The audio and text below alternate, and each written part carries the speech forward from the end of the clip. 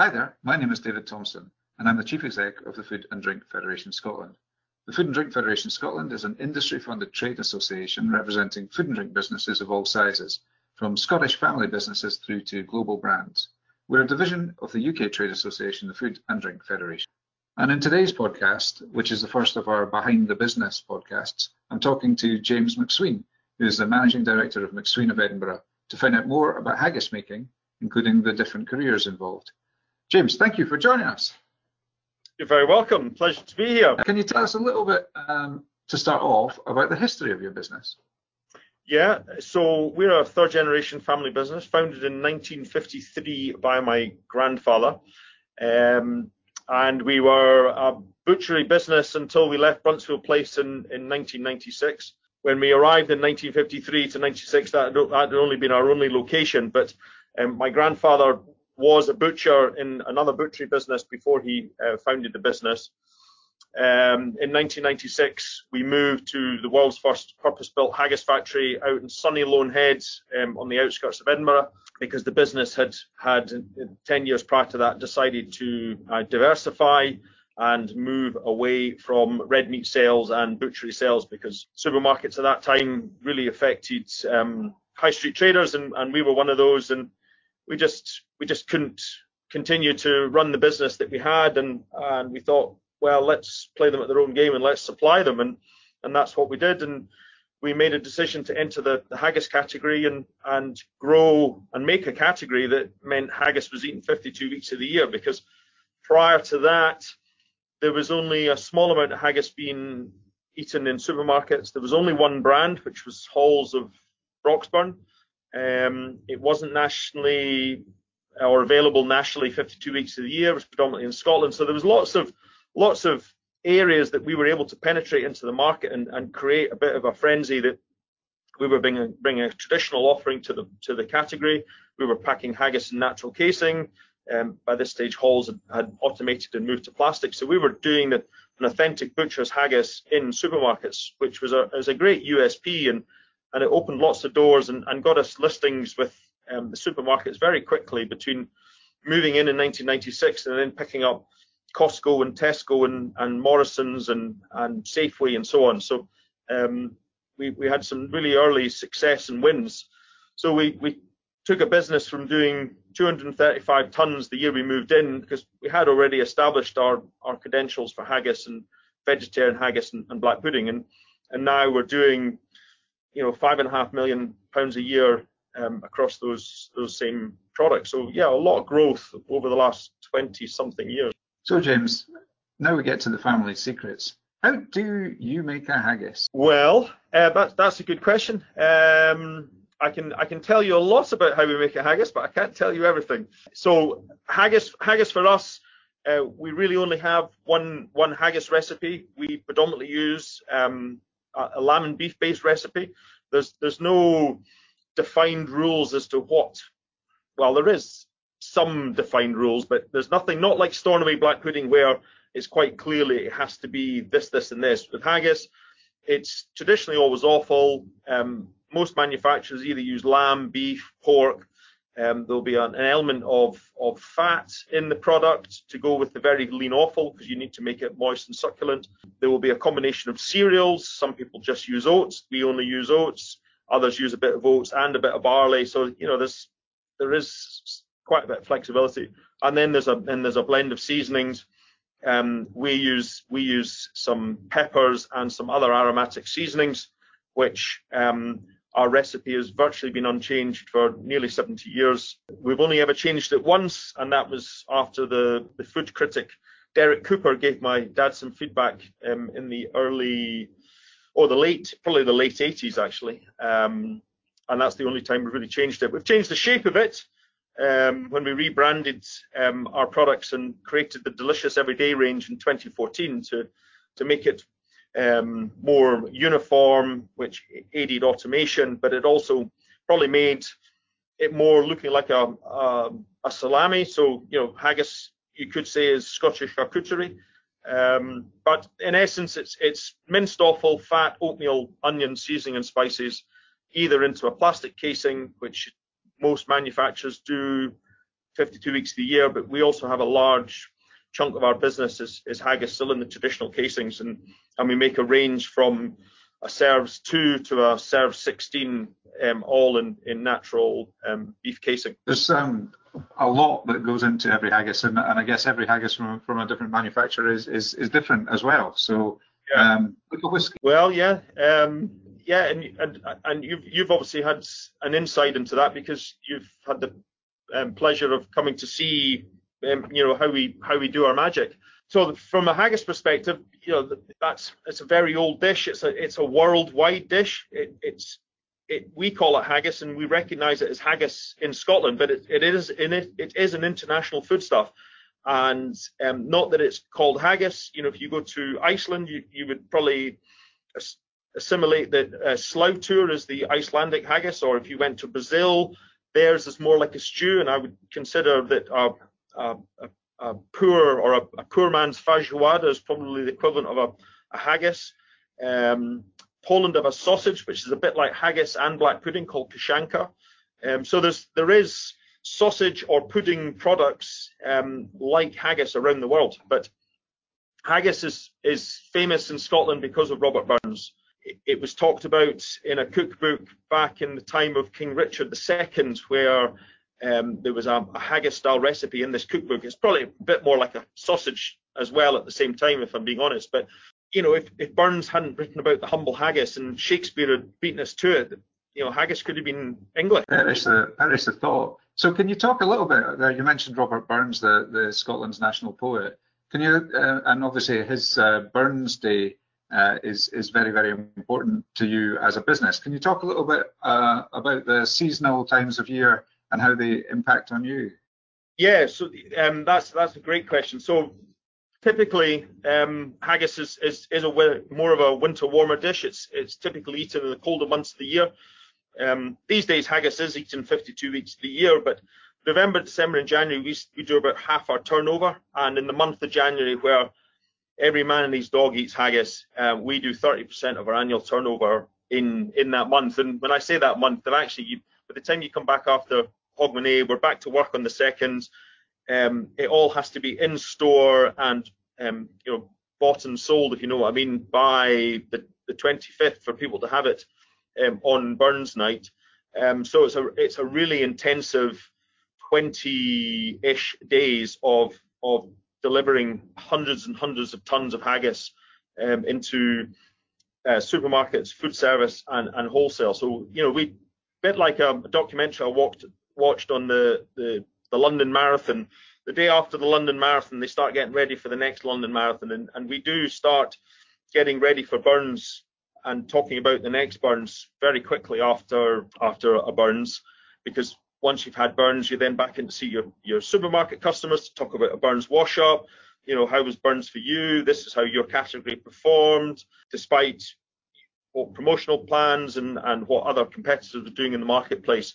You're wanting to try and get that feedback from them, and also tell them about your plans for next Burns. And this worked well, but I think we could do this next year. So it's a year-round process of getting ready for Burns. But haggis is on average eaten 2.7 times a year. So it goes to show, despite all the haggis that's made by myself and the other manufacturers out there, it's very focused over those 3 months of November, December, and January. Never thought about it before. The Haggis Marathon, which leading up to Burns. Talking about the amount of times people use haggis, and of course we're all aware of the traditional neeps and tatties, turnips and potatoes, for those not of a Scottish disposition listening, that go with a haggis. Are there other ways that people can serve haggis and eat haggis? Oh, hundreds. So many. My sister even wrote a book about it called The Haggis Bible, where even in her book there was 50 ways to have haggis. So there's literally a way to have haggis for every week of the year, assuming that you have it twice with neeps and tatties in Burns. When you consider it as a pre-spiced, minced protein, anything that you can make with mince, you could in essence make with haggis. So even from spaghetti bolognese to lasagna to putting it in a potato top pie, having it with nachos, drizzled over a margarita pizza, stuffed into peppers, with eggs on toast, in a frittata, omelette, you name it. It's incredibly versatile, and whether it's haggis, vegetarian haggis, or black pudding, the products lend themselves to being used in that kind of fusion food, and they work well with lots of other flavors. Nachos is one of our household favorites, and even my sons and I predominantly have more haggis with baked beans on toast than really any other way, or melted with cheese and a bit of mango chutney is one of my favorites as well. So yeah, just try it. It's just about being creative, and we spend a significant amount of money on marketing and using social media to show the convenience of haggis. So whether it's recipes on our website or little pop-up videos on our social media channels, it shows the versatility of the product, and it's a very affordable and sustainable dish. I appreciate this haggis in the supermarkets and butchers all sold at different price points, but for what you're paying for, you're getting a really satisfying and filling meal for not an awful lot amount of money. And haggis is one of these recession-proof foods that despite how little or how much money you have in your pocket, it's very affordable and very satisfying. Excellent. And where can people follow you on social media, James? We're on the main 3 channels: Instagram, Facebook, and Twitter. We predominantly use our Instagram channel just for food and recipes, and then we do other things on the other channels. So we try to have a diverse social media profile. And then we've obviously got a website. You can also buy online on our website for those that are in geographical regions where some supermarkets don't reach.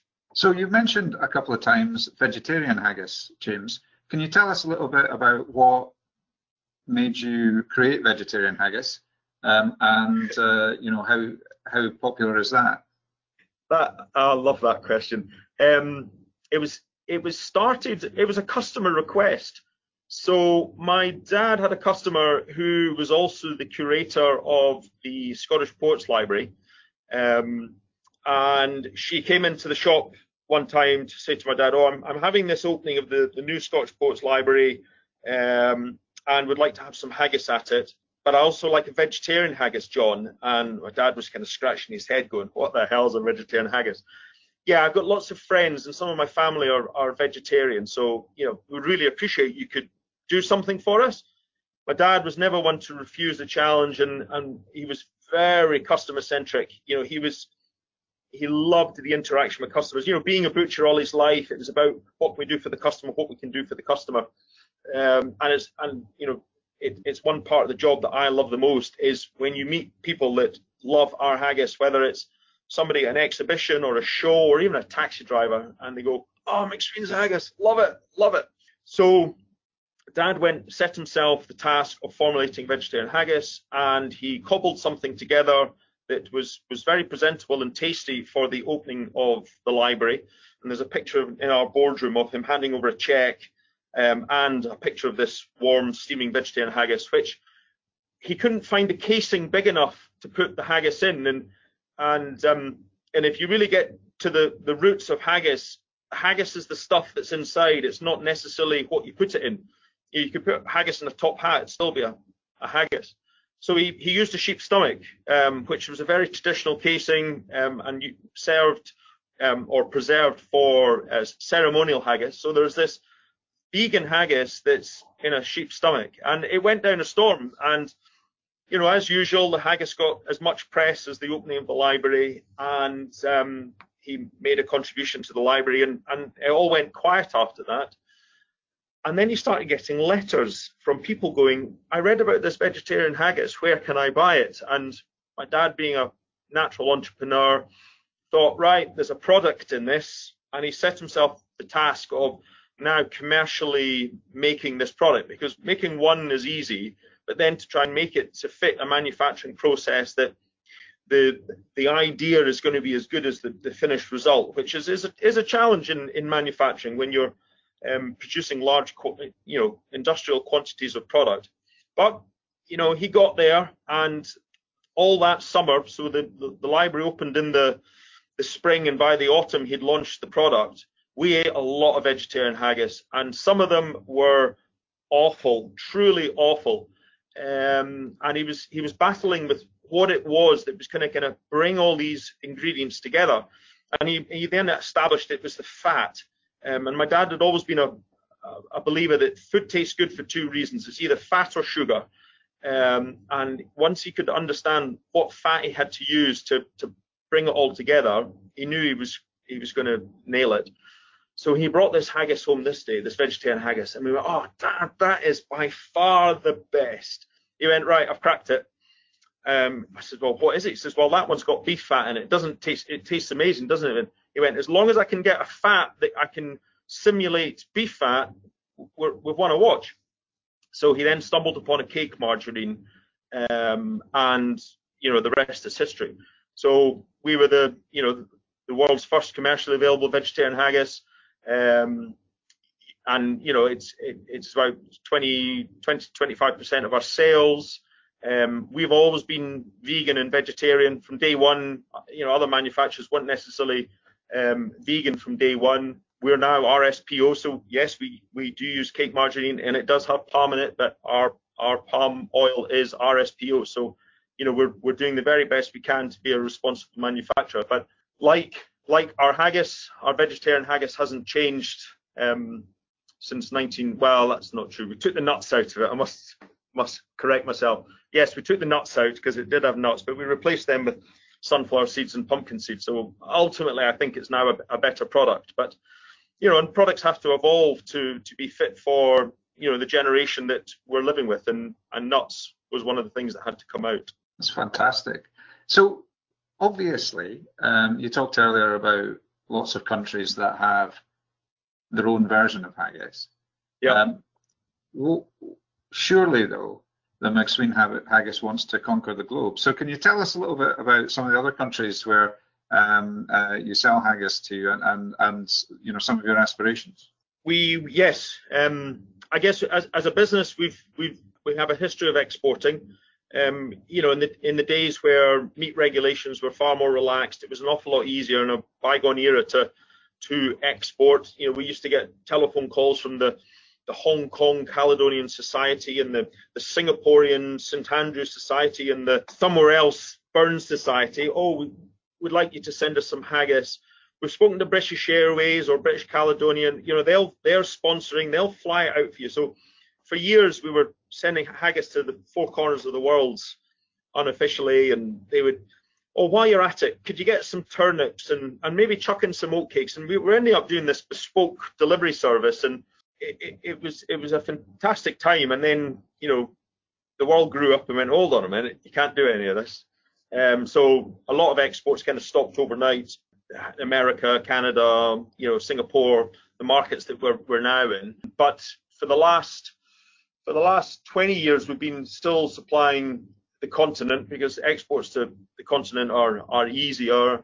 The United Arab Emirates is an emerging market, and we supply some supermarket chains out there because of the big expat contingency. More recently, we broke into Singapore in 2017. The same year we broke into Singapore, we opened up Canada. And then earlier this year, we got into the United States, albeit with the internationalized vegetarian haggis, which we now call Scottish Veggie Crumble for America. It's only a matter of time, is what I keep getting told from the Scottish government about how we'll get haggis, proper meat haggis into America. But both all the other countries, UAE, Europe, Canada and Singapore, they're all buying a form of meat haggis. It's had to be reformulated to take the beef out of it, but you need to make sure that you're making the right product for the right market and complying with the regulations of the country you're looking to import in. But it's not impossible, but we are flying the flag for haggis and the Scottish food and drink industry. And I think getting haggis out there and satisfying the diaspora, there's there's more Scottish Canadians in Canada than there is Scots in Scotland by about 100,000 people. So there is a potentially a big market out there, and we've set our sights on trying to satisfy that need. So thanks, James. I'm going to go into a bit more about some of the business aspects of your role and your company as well in some of the questions. So firstly, talking about yourself, what is your role and what does it involve? Okay, well, I'm the managing director, so I'm ultimately responsible for everything that happens in the business. Managing director, also being the food business operator, I'm the primary person in the business that takes responsible for sales, marketing, technical, operations, and either I do some of those roles myself or I've got other people in the business that support me.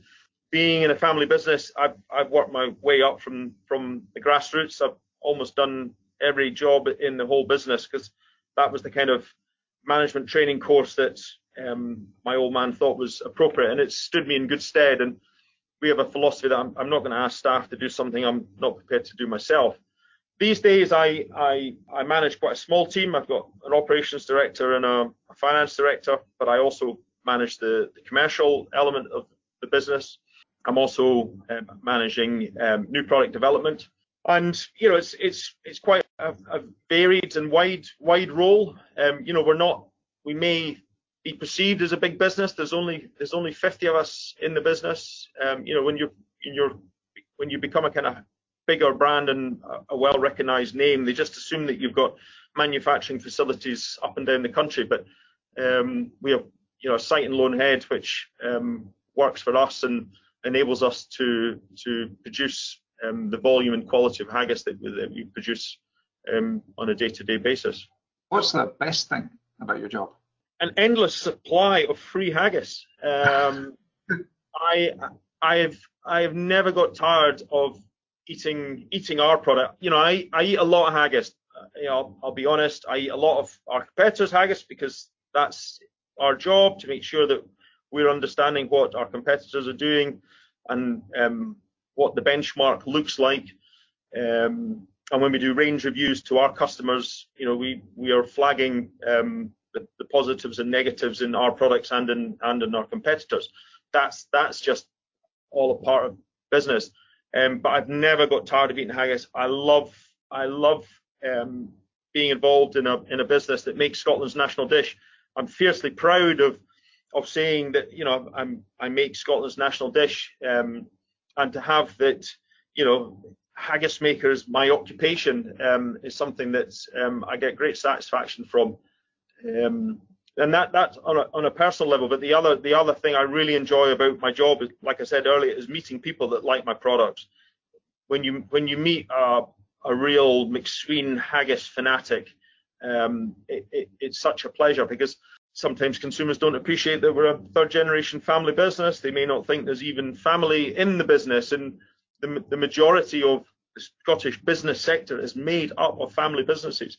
If you put all the family businesses in the UK and that GDP as a country, we would be the 250th most wealthiest country in the world. The backbone of British industry is run by family businesses. So making that connection with consumers is always really important, because they may have forgotten that we were a family business. So loving the product and meeting people, and also traveling internationally and going out and selling and engaging with buyers is the things that I enjoy the most about my job.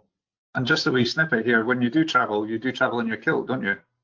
I always take my kilt. I was actually on a webinar with the North American Scottish Business Council, and then somebody asked me, what one of the things you advise on export. I says, well, you've got a kilt, pack it. Not only will it start conversations, it also opens doors, especially when you're traveling in North America. Guy in a kilt, people will just come and speak to you, and I've had conversations and it's actually led to business opportunities. So I think it's one of the tricks of the trade, or one of the tools in my toolbox. I pack my kilt, I wear my kilt, I will stand in exhibitions and demos, wearing my kilt. I think it's something that I think a lot of people in the industry have come to expect. Oh, there's James in his kilt. So it's I don't have a suit. Well, I do have a suit, but it's only for funerals. But I typically wear my kilt, and I get great pleasure from wearing my kilt. So what do you think, though, is the most challenging part of your job? The most challenging part? I think it's about making sure you have a business that is always evolving and being agile enough to cope with a moving landscape. The food and drink industry, to an extent, is recession proof. Food especially, people are always going to need to eat. But when you're faced with world pandemics, when you're faced with rising raw material prices and utility costs, you have to make sure that you've got a business that can cope with these challenges. And with being a family business, my aspiration is that this business will become 100 years old. So we've got a way to go to get to 2053. But and I've got kids and I've got nieces that potentially might want to join the business at a later stage. But my job now is to make sure that when I leave, I've left the business better than I found it. And that was my dad's philosophy. So it's my job to make sure that we're match fit for whatever gets thrown at us. That's right. And haggis is a great way to eating haggis is a great way to make sure you're match fit. Very nutritious, yes. So thinking about the wider team, what other important roles are involved in McSween? You talked about your finance director and your operations director. So what are important roles in running McSween, and what skills are required to do these types of jobs? Well, there's a variety of jobs within a manufacturing business. We've touched on we need people that are good with numbers. We need people that can make sure that our financial numbers are telling us what we need to know. We're making enough profit. Our sales numbers, we're reporting on the margin that we're making and presenting those numbers to the board and the bank. So finance people are essential. But then there's also the customer analytic perspective, that you're looking at the numbers to then hopefully tell you a story that you can then feed back to supermarket buyers and customers. So you need somebody that is also good with numbers, but in a slightly different way, and then they can help shape presentations to buyers. We've got people that develop products, so creative people, but also people that are good at process and following rules and making safe products, that understand the requirements of how to make safe food, that from a hygiene perspective, but from a process perspective, and also from a kind of food safety perspective, that we make safe and satisfying foods at the same time. We've then got salespeople who go out and sell, whether it's selling to the national supermarkets, or it's wholesale or food service, or export, or business to business, or contract manufacturing. So some of the people that sell is absolutely essential, because there's no point having great products if nobody's buying them. The other aspect of that side of the role is marketing. We've touched on social media. I manage the social media that's in my business. It's not something that we do ourselves. We did it initially, but then when you get to a mass, that you either build a bigger team, or you outsource it to people that are through and through social media experts. But you need somebody that is got these ideas and will get a plan of what our social media needs to look like. But there's that on one side, and then you've got public relations.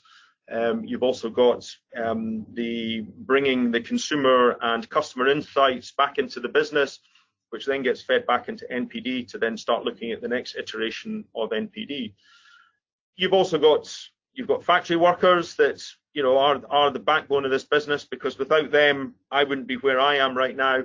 And I tell my team that at every town hall, that without you guys, I wouldn't be able to do my job.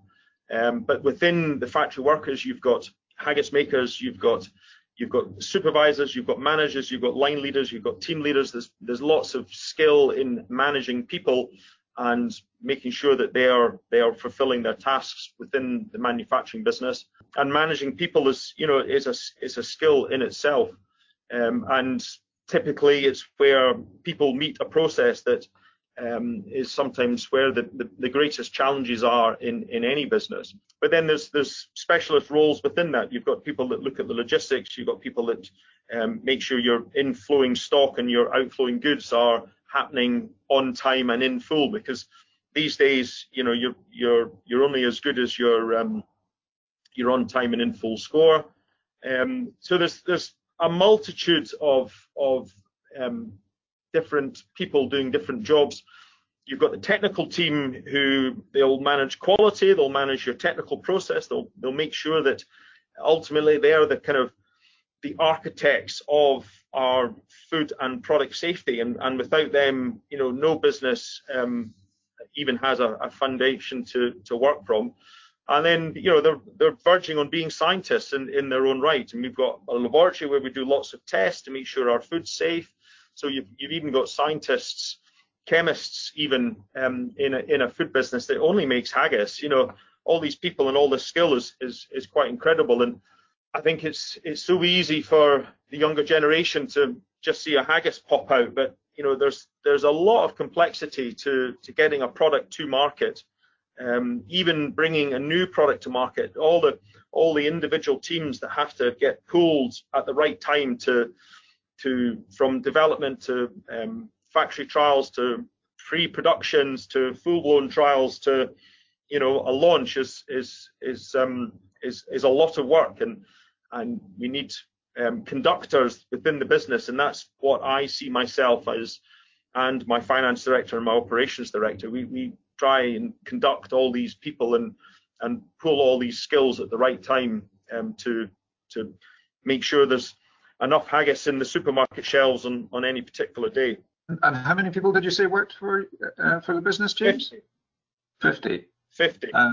And all those different skills and roles within just those 50 people. Yeah, wow. I know, it's incredible. You look at bigger businesses, they have teams of technical people and teams of QAs, and as the business gets bigger, you just need more and more people doing more and more of it. So talking about all those roles, and if anyone listening is interested in working at McSween or in the wider food and drink industry, what kind of advice would you give them?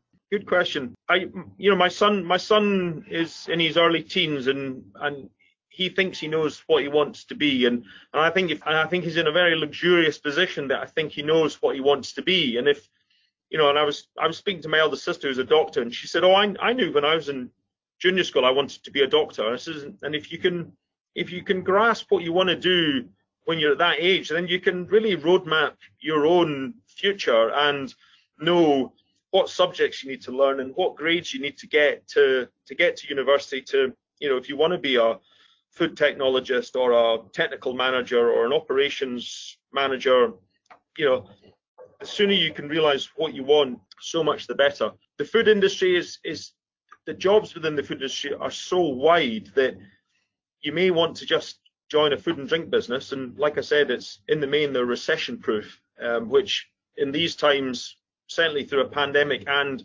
potentially the recession that they're talking about we're going to have coming our way is a good thing. Once you're in a food business, you can always take a step sideways to the left or the right and move into a slightly different thing. You may be good at logistics and you like the pace that logistics work at, but you're only seeing stuff going out the door. But maybe you want to look at inbound or get into buying because you've been really good at procuring transport contracts. That I'm actually quite a good buyer. I think I could look at a buying job. You know, there's so many tunes you can play within a food job or within a food business. You mentioned a couple of times the times we're in now with the COVID-19 pandemic and the impact that's had and the tough times the wider economy is going through. What kind of support and help do you as a business need in order to kind of thrive and continue to be resilient? Good question. I think having an organisation like the Food and Drink Federation that has been able to give us very clear and definitive advice as to, you know, this is the science, this is the advice we're giving you. You know, you reaching back out to the industry and saying, listen, there's a questionnaire on COVID, can you let us know what you're thinking? We haven't got the ability to bring all that knowledge to us by ourselves. So why, when having an organization like yourselves, you're giving us advice that we then act on. And the beauty with it being yourselves, it's regular, it's consistent, and it's clear. And this has enabled us to protect our business, our workforce, and make the right decisions as to how to deal with the COVID-19 situation. The advice on whether to wear or not wear masks in the workplace, that has paralyzed, I think, a lot of conversations, and certainly we've had some quite robust arguments with other businesses about the advice that they've got and we've had. And that's just a very small point in a huge world pandemic. So I recognise that you guys have brought a tremendous amount of skill to us, and you've looked after us in a roundabout way. So having a good body to work with is, I think, in my opinion, is essential. That's very kind, James. That's very kind. So we're wrapping up now, but looking to the future, and despite the threat of a recession, what do you see as the next step for McSween? What opportunities can you see ahead of you? Getting back onto an even keel is the first thing that we need to look at. The last few months have been difficult. We work in lots of sectors.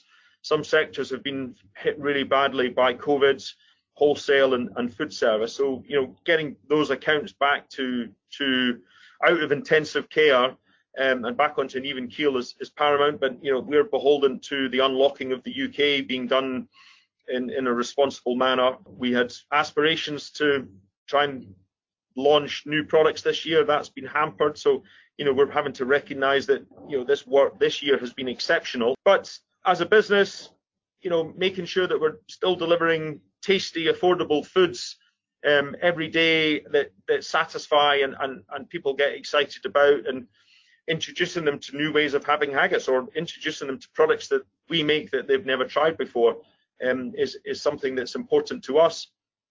And as a business, constantly evolving and making sure that we are bringing the best and most appropriate products to market for the newest generation of haggis consumer, because haggis is a very traditional food, but we need the young blood of today wanting to eat Scotland's national dish, because I don't take it for granted that just because you're Scottish you're going to eat haggis. It's about having a haggis that people want to eat, and continually having those associations with Scotland's national dish, and making sure that we continue to celebrate our Scottishness and our love of haggis and Burns is equally important, that we don't forget Scotland's national bard, because there are other countries in the world that celebrate the works of Burns far more than we do in Scotland, and maybe we should make more about Robert Burns. A challenge for all Scots then. That's a fantastic way to